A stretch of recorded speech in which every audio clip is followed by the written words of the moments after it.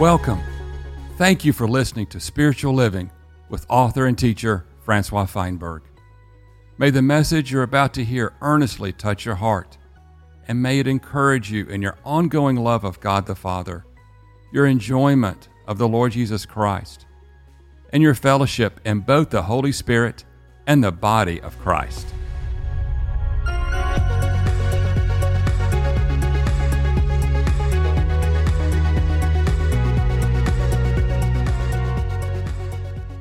If you have spent any time in Paul's letter to the Romans, and particularly chapter 8, then you will have noticed there are bookends to chapter 8.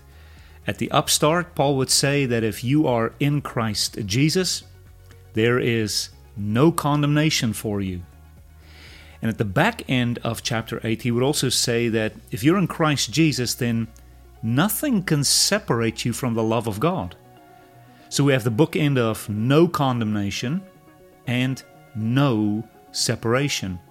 And right there in the middle of those two bookends is really the victorious Christian life. We might even say with Watchman Nee, the normal Christian life. Just the life that God intended you to live in Christ Jesus. And you'll see, yes, there are times when there's even suffering and perhaps you're led like a lamb to the slaughter.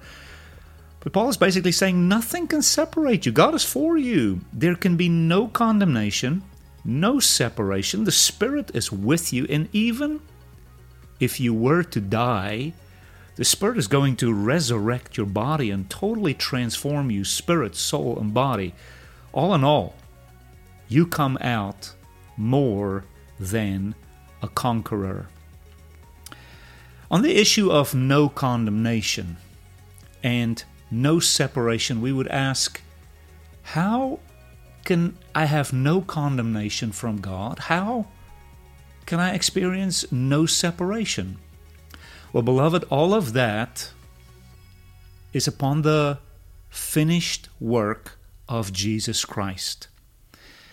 Christ accomplished these two bookends for us. The bookend of no condemnation and no separation. And he did this through his death, through his defeat of Satan, and through his rising from the grave. There is no condemnation for me. Why? How can this be? Because it was all meted out to Christ. In Isaiah, there is the prophecy of the suffering servant.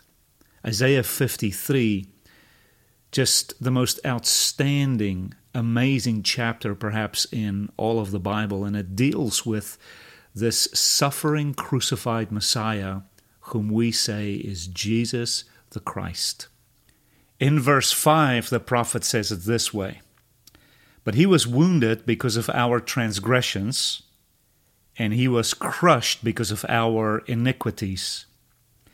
And the punishment for our peace was upon him, and by his stripes we are healed." So, apparently, according to Isaiah's vision, he prophesies that there is a punishment that can make things right between me and God. There is a condemnation, if you will, that can make things right between me and God. And that condemnation was taken out entirely upon Christ so that I can be healed because of his condemnation. That is, I can be healed by his stripes. So, how is it possible that there's no condemnation for me? Well, it was all taken out on the Lord. Again in verse 10, Isaiah goes on in chapter 53, he says, "But the Lord, Yahweh, was pleased to crush him and to afflict him with grief and to make him an offering for sin." So again, my question is, how is it possible that I can experience this overcoming life, this victory life, this no condemnation life? Well, it's because God was pleased to fully, completely, and utterly pour out all condemnation on my substitute, the Lamb of God, the Lord Jesus Christ. But here it is, verse 11 especially. Why can I experience no condemnation? How is it that I get to live a victorious life and I can be healed because of Christ? Verse 11. God, the context here is God, will see the fruit of his anguish, the fruit of his travail, the travail of his soul, and God will be satisfied. That word satisfied gives me the opportunity then to live in freedom. God was satisfied with the death of Christ, the crushing of Christ, the condemnation of Christ. And therefore, there is no condemnation for me. Well, what about the other bookend of separation? How is it possible that I can be united to God and accepted by God? Well, on the very cross, the Lord cried out, my God, why have you forsaken me?" And that is also prophetically innuendoed within Psalm 22. You see, Christ suffered separation from God so that I can forever experience union with God, adoption by God, and being in God, never to be separated again. So we have to honor and worship the Lord Jesus Christ, because it's because of Him that I have no condemnation, no separation, and I can live in spirit as an overcomer. In this message, I just want to bring these two thoughts to your attention, that because of the Son's crucifixion, because of the Father's justification, because of the Holy Spirit's indwelling, and even more, the Son's intercession, I can live in these two bookends, and I can live a free and gloriously overcoming Christian life. And this is the will of God for me, because of the death of Jesus Christ.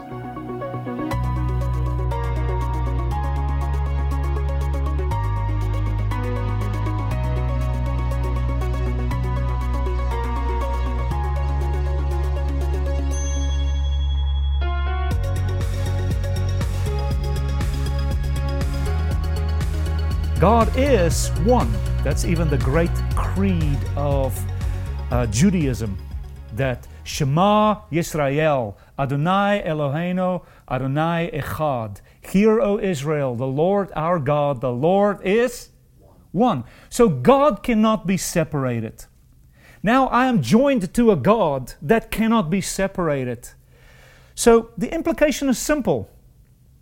Until God separates Himself, I will never experience condemnation from Him. God cannot separate Himself. When a man is united to God, and God can't separate Himself, I'm forever one with this Lord. 1 Corinthians chapter 6, verse 17 says, a man's spirit can be joined to God to such an extent you become one spirit. It's not that I'm the Holy Spirit. No. But I am joined to the nature of God. God doesn't separate Himself. I am joined to that non-separation. And so if I'm in Christ Jesus, I am forever united with God, whether I'm naked or dressed, empty or filled, whether I live or I die, nothing can separate me from God. Beloved, that is Romans chapter 8. This is what Paul wants you and I to know. We have to live the spiritual life apart from our natural observation. We have to live by an inward revelation that God has become one with me. I have become one with Him through the Messiah, through Christ, through His work, and through the infilling of the Holy Spirit. Until God separates Himself, nothing can separate you. The Bible says that God condemned His Son. God poured out His wrath upon His Son. God allowed Christ to be crucified. And then God also raised the Son, and God exalted Him. And God seated Christ on the throne with Him. God poured out all wrath upon Him. Then God rose Him from the dead. God exalted Him, accepted Him, enthroned Him into the heavenly place. So now, the Son is absolutely accepted. All condemnation has been satisfied on the person of Christ. So the logic here is simple, that when God decides one day to re-condemn His Son, then man can be re-condemned. But God has condemned His Son once and for all. He allowed Him to be punished once and for all. Now that condemned Son is absolutely accepted. Now, Paul's gospel here also, he goes on, especially in Romans chapter 6, where he says, when Christ was dying or condemned, you and I were condemned with Him. It was finished. It was done. So when Christ rose from the dead, I was raised from the dead. When Christ was seated in the heavenly places with His Father, I was in the Christ, seated in the heavenly places with God. Now, God no longer condemns His Son. God no longer, therefore, condemns me. God no longer separates from His Son, because there was a time when the Son was separated from His Father. You may remember on the cross, as the Lord was dying, He said, Father, why have you forsaken me? Why have you separated from me? Well, at that time, we all experienced, in a way, this complete separation from God in Christ. Then Christ died, He is raised, He is seated on the throne with the Father, and He's accepted by the Father, no more to be separated. That's why the Bible now can say to you and I, there is no separation for you. Just as much as there's no condemnation, nothing will ever take you out of the hand of God again. Only when Christ is separated from God again will you be separated. And we know that is never going to happen. So why is it that so many of the Lord's believers, including me, we often feel like, why has God left me? Why has He forsaken me? Where is my God? Beloved, that is not the gospel. The gospel is no condemnation, no separation. So I say that until then, if God could separate from His Son, were He to re-condemn His Son, if that happens, then God will condemn you and separate from you. But it's not going to happen. It's a done deal. So, beloved, we can live, therefore, in this freedom. We can live in this absolute grace, even in eternal grace. No condemnation, no separation. And I also want you to notice, you will never be condemned by God and never be separated from God again, not only because Christ has died, took the condemnation, suffered the separation, but even more, right now, as Paul reveals it, Christ is interceding for you. And I want you to notice this in Romans chapter 8. Christ is interceding for you. Look at verse 34.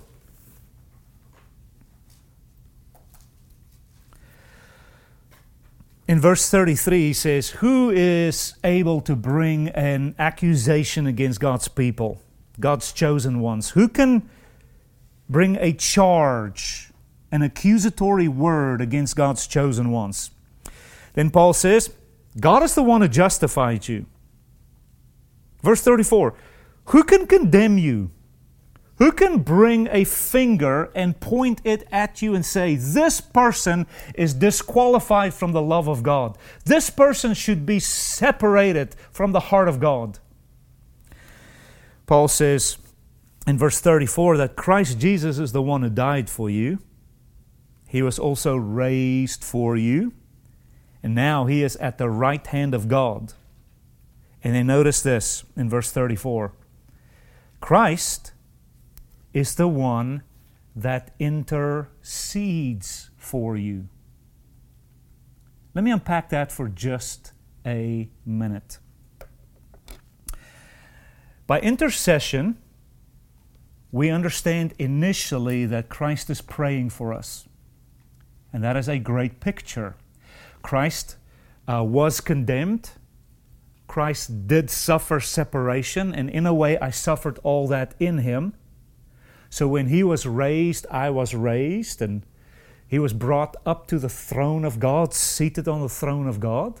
I was brought in Christ to the throne of God. Paul would even say, we are seated in the heavenlies. Therefore, with the same acceptance that God had for the Son, you and I are accepted in exactly the same way. But now, if there is to be an accusation against me, if there is to be something that tears me away from God, Paul goes and he says, no, wait. We actually have somebody interceding for us. So I don't know what this looks like. I can only imagine how Christ, seated on the throne with His Father, constantly pleads before the Father our case. Perhaps there are a lot of things that want to separate us. Perhaps angels are coming against us. Spirits are coming against us. Perhaps there is an absolute ongoing onslaught, non-stop against me. Even if that's the case, Paul would say, no, wait. You have in the ear of God the Father, Jesus Christ. And He is constantly interceding for you. Maybe Satan is accusing you. Maybe. But none of that gets to the ear of God the Father. Why? Because Christ is speaking into the ear of God the Father. That's my daughter. That's my son. I paid the price. Here are the nails. Here is the crown. Here is the broken side. I believe Christ initially is interceding by praying for us constantly and speaking to God the Father on our behalf. And we praise Him for that. But I also believe there is another aspect of intercession, and I want you to see the type and shadow in the book of Ezekiel. So turn quickly to the book of Ezekiel in the Old Testament. Go to Isaiah and Jeremiah, and you're going to find Ezekiel and Daniel. But if you notice in Ezekiel chapter 22, there is a marvelous picture of intercession. And I submit to you, it is a prophetic type and shadow of Jesus Christ. Christ is standing in the gap for us. Christ is speaking to the Father the things of His redemptive accomplishments so that we are not condemned, we are not separated.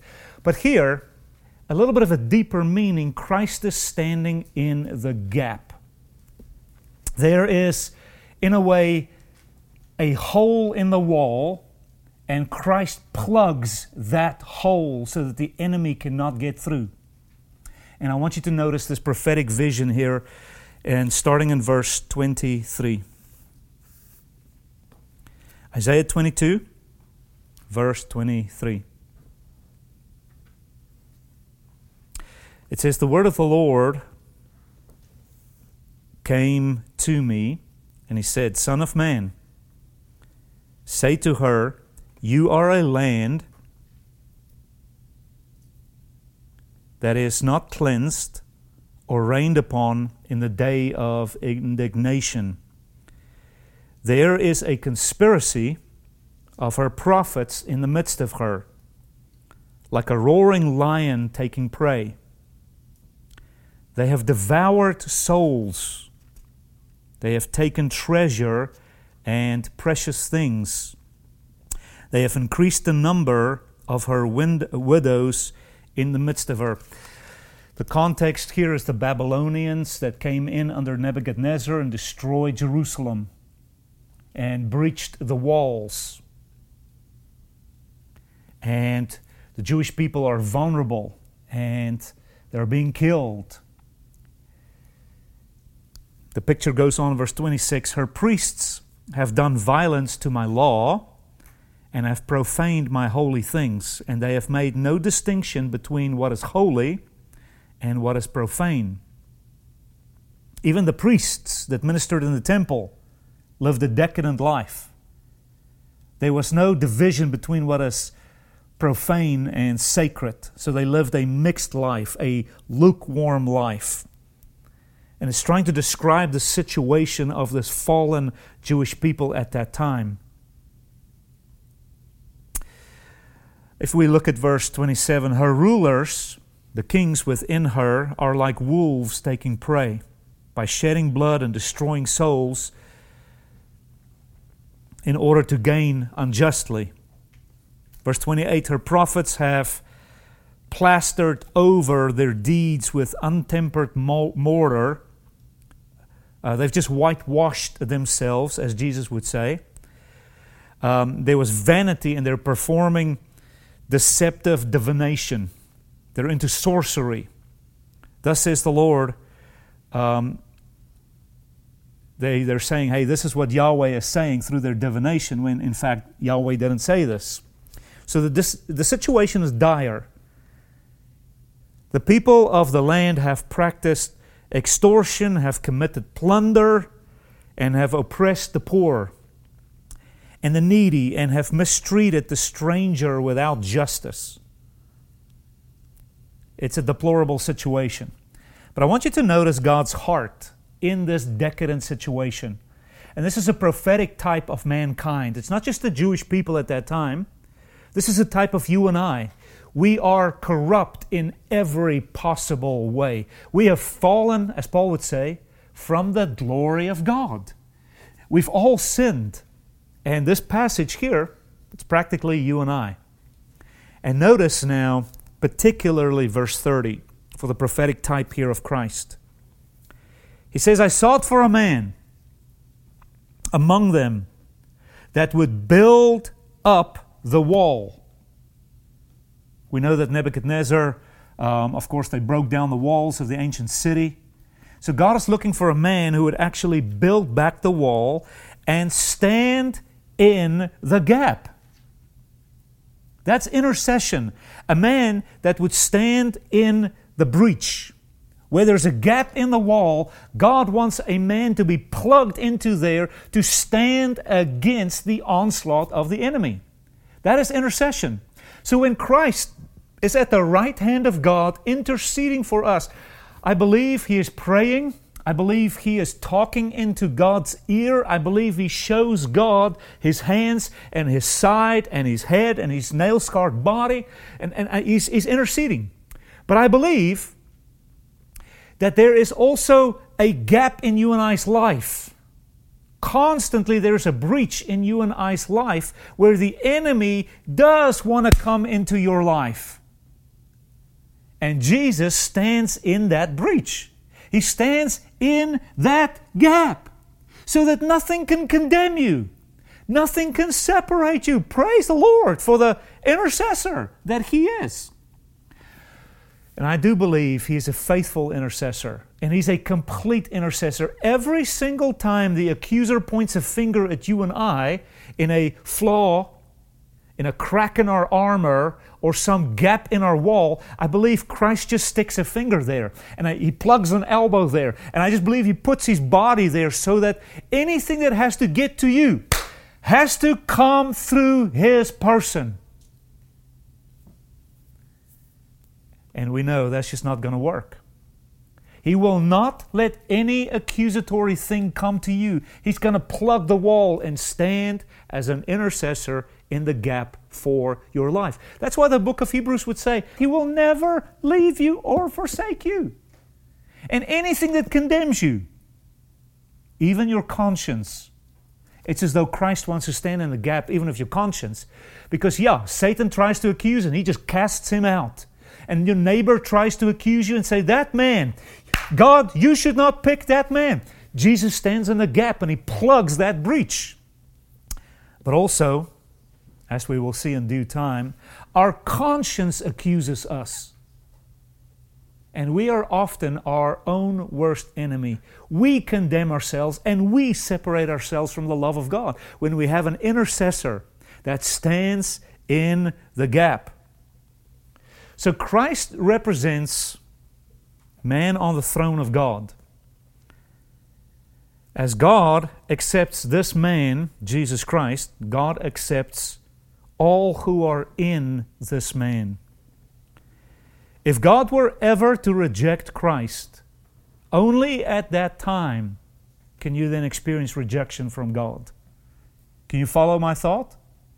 He is utterly accepted by the Father. So if God were to separate from Him, if God were to reject Christ again, only at that time will you then experience that rejection. And it is not going to happen. Praise the Lord.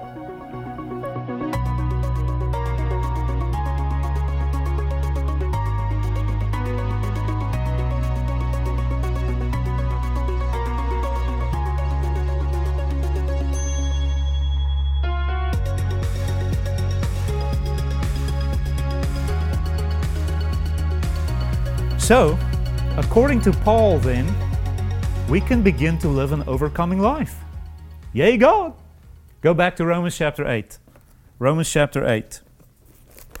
If it's true then that I'm not under God's condemnation, God's wrath, if it's true that I'm not going to be separated from God, I have an intercessor gluing me to God. And if there was a crack in my armor, He's plugging that crack. Listen, He's the chewing gum on your submarine. When your submarine gets a hole, Jesus is right there plugging the chewing gum. He's the duct tape of your space shuttle. If a wing comes loose on your airplane, He's the duct tape. Like He fills in absolutely every gap that tries to get to you. And He's like, no, you cannot get to Francois. You've got to come through Christ. And there is no one that can accuse Christ. There's no one that can condemn Christ. That has already been done. Christ already died. He was already condemned. But now God has raised Him. God has exalted Him, enthroned Him. We say God has glorified Him. There's nothing that can stand against Christ. And I, beloved, am in Him. So if Satan can get to Christ again, if an accusatory finger can hurt Christ's feeling, if anything can get to Him, only then can it get to me. So in a way, I'm sheltered. I'm protected. I'm living in this bookend of no condemnation, no separation. Here it is. According to Paul, we might as well start living the overcoming life. Look at it. The overcoming life. He says this in verse 37. Just about the most beautiful verse in the Bible. He says, but in all of these things, life and death and persecution, in all of these things, we more than conquer through Christ Jesus, who loved us. We are more than conquerors. So, beloved, we can now live this conquering life, number one, because we're not under the condemnation of God. So when things go great in life, when things go difficult in life, do not reinterpret the heart of God. Okay? There is no condemnation. You hit your hand with a hammer, your friends forsake you, or you didn't get that promotion, you didn't get that job. It is no indication of God condemning you or separating from you at all, even if you were to lose your life. Praise the Lord. Number two, you can now live this victorious life because of the Son's crucifixion. You can live this victorious life because of the Father's justification. You can also live this victorious life because of the Son's intercession and also the Holy Spirit's intercession. We know in Romans 8 that we don't even know how we should pray. But the Spirit intercedes for us. So we know that the Son intercedes for us. The Spirit intercedes for us. I can live a victorious life now. And I can furthermore, I wanted to add this I can live this victorious life. Yeah, no condemnation. I'm justified. I can live this victorious life because the Son is interceding, the Holy Spirit's interceding. But last, I can live this victorious life because the Holy Spirit ministers to me. He witnesses to me. He authenticates within me. He substantiates within me. He realizes within me that I'm a son and daughter of God. So look, all that's for me. There's no condemnation. The price has been paid because of the Son's crucifixion, the Father's acceptance and justification of me. The Spirit is interceding with Christ for me. The Spirit is furthermore witnessing within me that, hey, you are loved, you are chosen, you're accepted. Hey, let's live the victorious Christian life. This is a great, great way to live. I'm living in between the bookends of, say it, no condemnation, and the other bookend of no separation. So let me close with a story. What does it mean to be more than a conqueror? Well, have you guys ever seen the Rocky movies? Rocky Balboa, the boxer? Okay? Let me just give you a little bit of a metaphor. And so Rocky has to train. So he is the one that goes to the gym. Rocky is the one that's got to grow these muscles. Rocky is the one that sweats. Rocky is the one that has to take this diet and be on this regulatory regimen schedule to get his body in tip-top shape. So here comes Rocky. He climbs into the ring and he begins this fight. And Rocky is the one fighting. We're all in the audience cheering him on, so to speak. And Rocky is just getting pummeled, and there goes a tooth, and his nose gets dislocated, and the ear tears off, and eyebrow gets split, and you know how a boxing match can be. And eventually, like round number 10, you can't recognize Rocky anymore. You know, no teeth, nose sits in the back of his head. It's just awful. But eventually, just with one last little swing, let's just say, he throws that knockout punch. And in a way, Rocky is Christ. He's being beaten by the crucifixion. But on the third day, he throws that knockout punch in resurrection. So here's what happens. Rocky wins the match, and he gets that big belt that says world champion, and he gets that massive check. So can everybody agree with me that he is the conqueror? Amen. Yeah? That's Christ. Christ accomplished it all. He gained the victory. Can we all agree that he is victor? He is conqueror. He is the champion. Amen. Amen. But guess what Rocky did that night? Unrecognizable. Hey! He comes home, beaten to a pulp, and he's the victor. He hardly looks like the victor. But guess what he does? He hands over that $5 million check to his sweetheart wife. Guess who she becomes? More than a conqueror. He took the beating, gave her the prize. In my little brain over here, she's more than a conqueror. She's got to cash in that check and just live within that accomplished victory. This is Romans 8. Actually, this is the whole letter to the Romans. Christ took it all.